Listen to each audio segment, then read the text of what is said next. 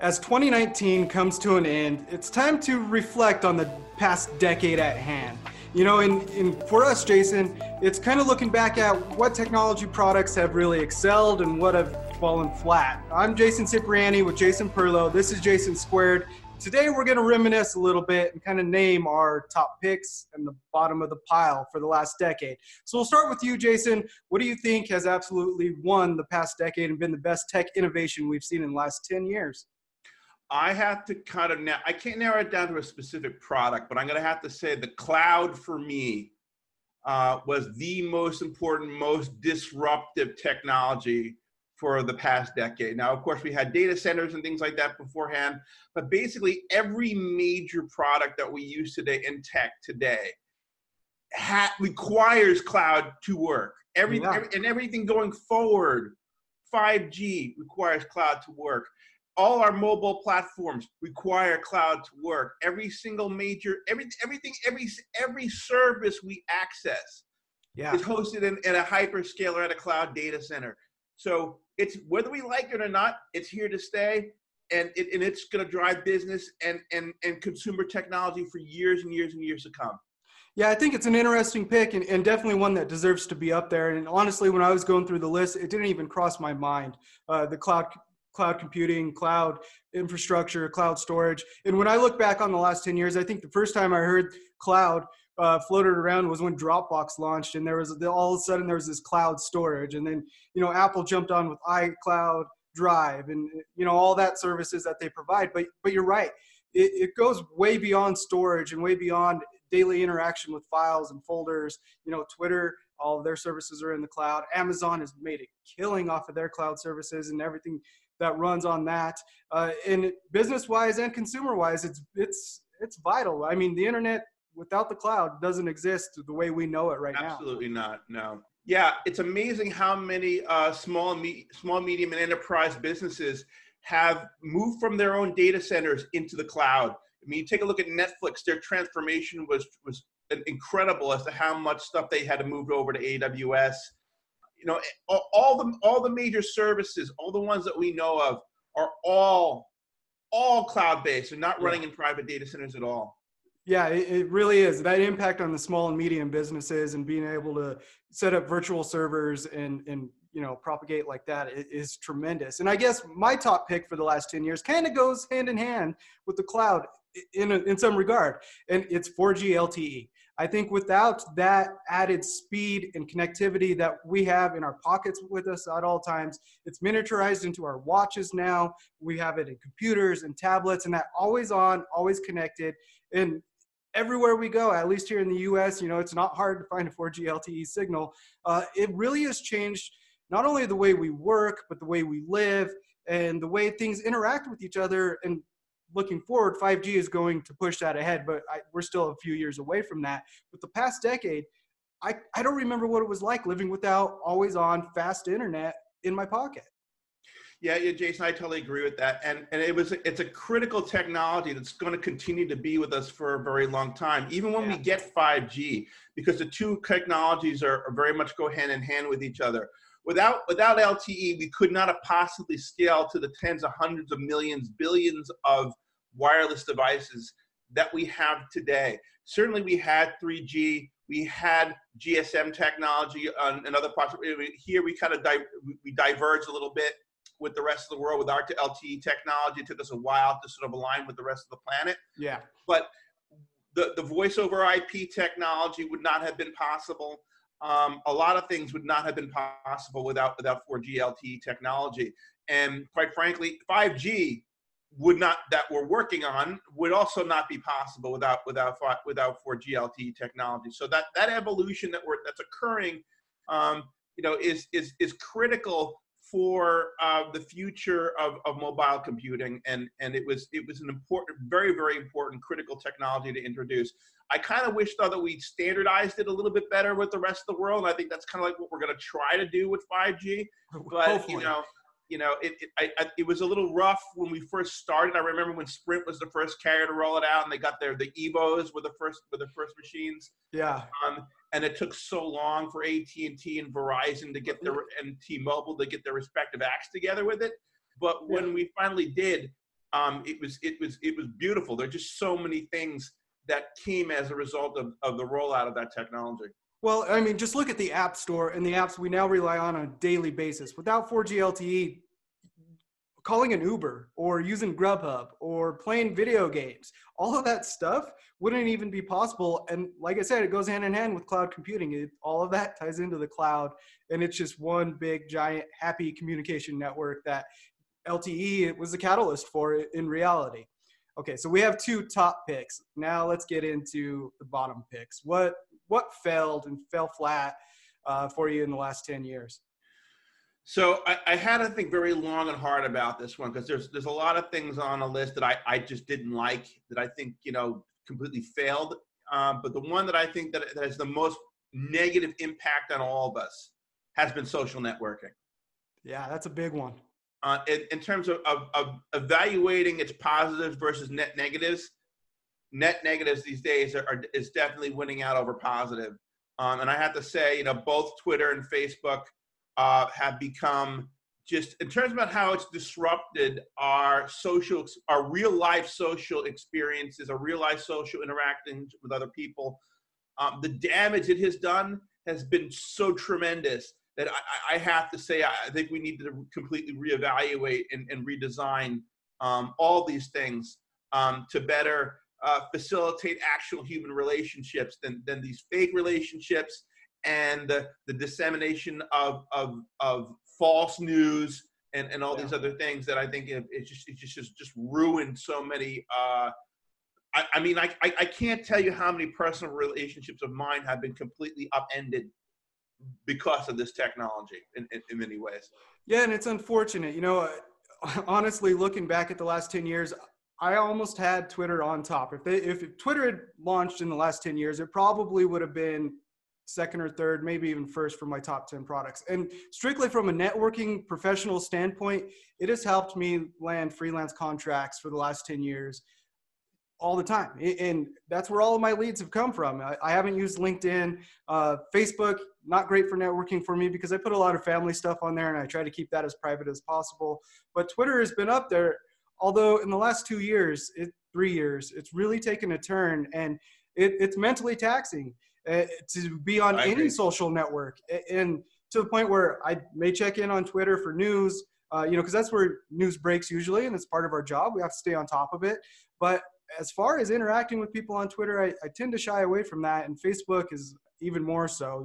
Unless it's with someone that's a colleague. Like I find myself talking with more other blue checks than I do normal people. Yeah. And so you feel safe talking to another blue check mark if you're a blue check mark, for the most part. Right. I've had some weird interactions with other blue checks, but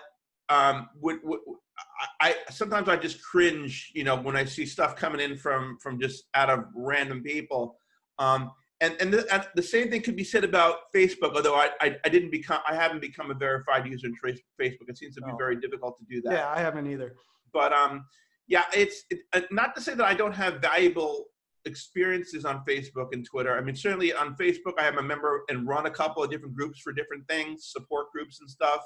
I have a really big restaurant review group in Florida for Facebook, which I enjoy. But the amount of sniping and nastiness and just it becomes very emotionally taxing to be involved with these things. Mentally, it wears you down. At least it does me. There are days where I just have to sign off, put my phone up, and just do something else, which is a good thing, and I should do it more often without getting to that point. But social networking has taken a toll, not just on individuals, but I think worldwide. And I definitely can see why it would be at the bottom of your list for the last decade. What was your negative, Jason? What did you pick? Mine was Google Glass. Yeah, that was a huge disappointment. Well, and it wasn't a disappointment because the product failed, but because the idea of the product hasn't really come to fruition yet, right? When Google started teasing Google Glass, they put out all these great concept videos, and even Microsoft's HoloLens, right? Although that's a big funky headset you're not going to wear around the house or out in public all day long. But the idea of this ambient computing, of having information pop in and out of your field of view at all times and not having to stare at a slab of glass and silicone in your hand at all times, was something that I found incredibly appealing. So appealing I paid the $1,500 for Google Glass. My Well, wife and I flew out to Venice or LA or wherever the Google office was, at 4 in the morning, picked up Google Glass at 11 o'clock in the morning and flew home at 3 in the afternoon just so I could be part of those glass holes that, originally were trying to get Google Glass. I think if it didn't cost $1,500, it would have been different. If it was $200, I think that the technology may have succeeded. We might have seen multiple iterations of it. The price point killed it, but also the whole camera and taking pictures of people and the privacy implications and how that blew up. That bar in Seattle that started kicking people out and not allowing Google Glass, that really turned the conversation from, all right, ambient computing to these are spy devices and there's no privacy and blah, blah, blah. And so for me, it's not Google Glass specifically, but that's kind of the product that embodies everything about that vision. Fell flat, and it was extremely disappointing. And I wish, we could take that to the next level. And I guess that extends to AR in its own right as well. AR and VR really haven't taken off either. What do you think? Google Glass, good, bad? You know what? I think there's definitely vertical market applications for AR and VR. Certainly HoloLens has succeeded in high-end vertical markets in the aerospace industry and things like that. They have not pushed it out as a consumer product at all. Because it's not ready. It's crazy expensive. It has to be tethered to a PC, except that actually the new one doesn't have to because it is technically a PC.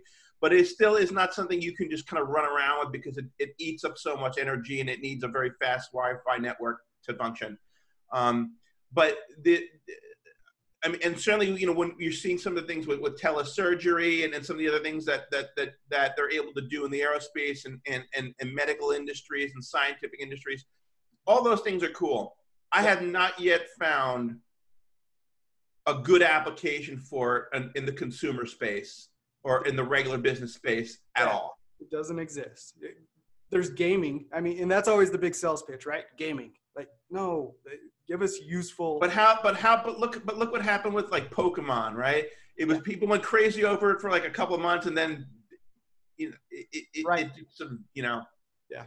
And you get every single time both Android and iOS have these little things where you can put little characters on the screen with your selfies. I don't even use that functionality, and I know it's there. I'd never use it. AR stickers, I think, is what Google calls them, and they're a gimmick. So, anything that fell in the middle of the road here for you, product? Yeah. So, for me, it was the Internet of Things.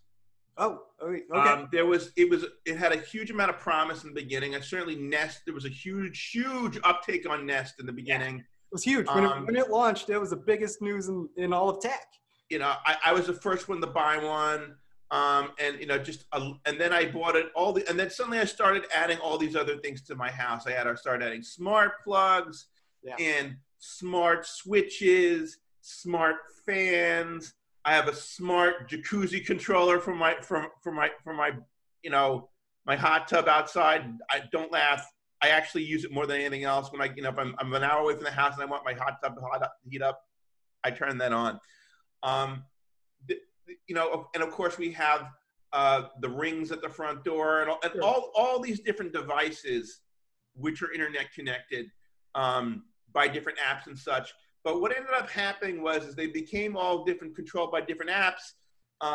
Google ended up kind of messing up its entire strategy by the way that I guess Nest was not allowed to continue as its own thing. They wanted to absorb it into their own cloud infrastructure, and now everything's broken.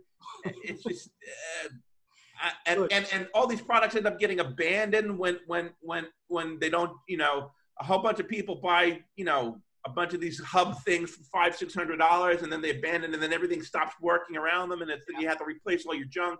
It's too broken. It doesn't work. Smart home, smart IoT as a whole is too broken, too fragmented, and it's a hassle. I 100% agree. There are features and aspects of it I love.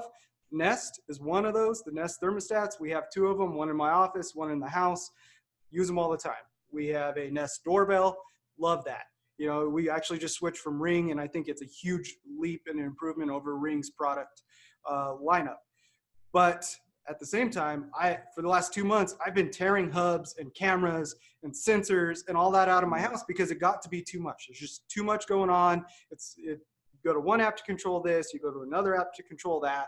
And whether or not, SmartThings from Samsung or Apple's HomeKit is trying to consolidate that, no one has really seen that vision come together. And half the time I just find myself screaming at Alexa to repeat myself like an old man. I'm like, hopefully that new aggressive detection feature that they're rolling out will, help alleviate that, where she starts apologizing to kind of. And the constant and knowing that you're being constantly recorded too is a big creepy. There's pluses and minuses there. Yeah, I agree. It's a middle of the road category to put on the list. And I think that's a pretty good list. There's a lot more we could have covered, but the last 10 years, a lot happened, and consolidating it down, I think what we picked kind of nails the broad aspect of it all. But that brings up another question. What do our viewers think? Go ahead and leave a comment below with what you think is the best product in the last 10 years, and then what is the biggest fail in the last 10 years. It'd be interesting to read through those and see what you guys think. Once again, with Jason Squared, I'm Jason Cipriani. And I'm Jason Perlow. Make sure to check us out at zdnet.com.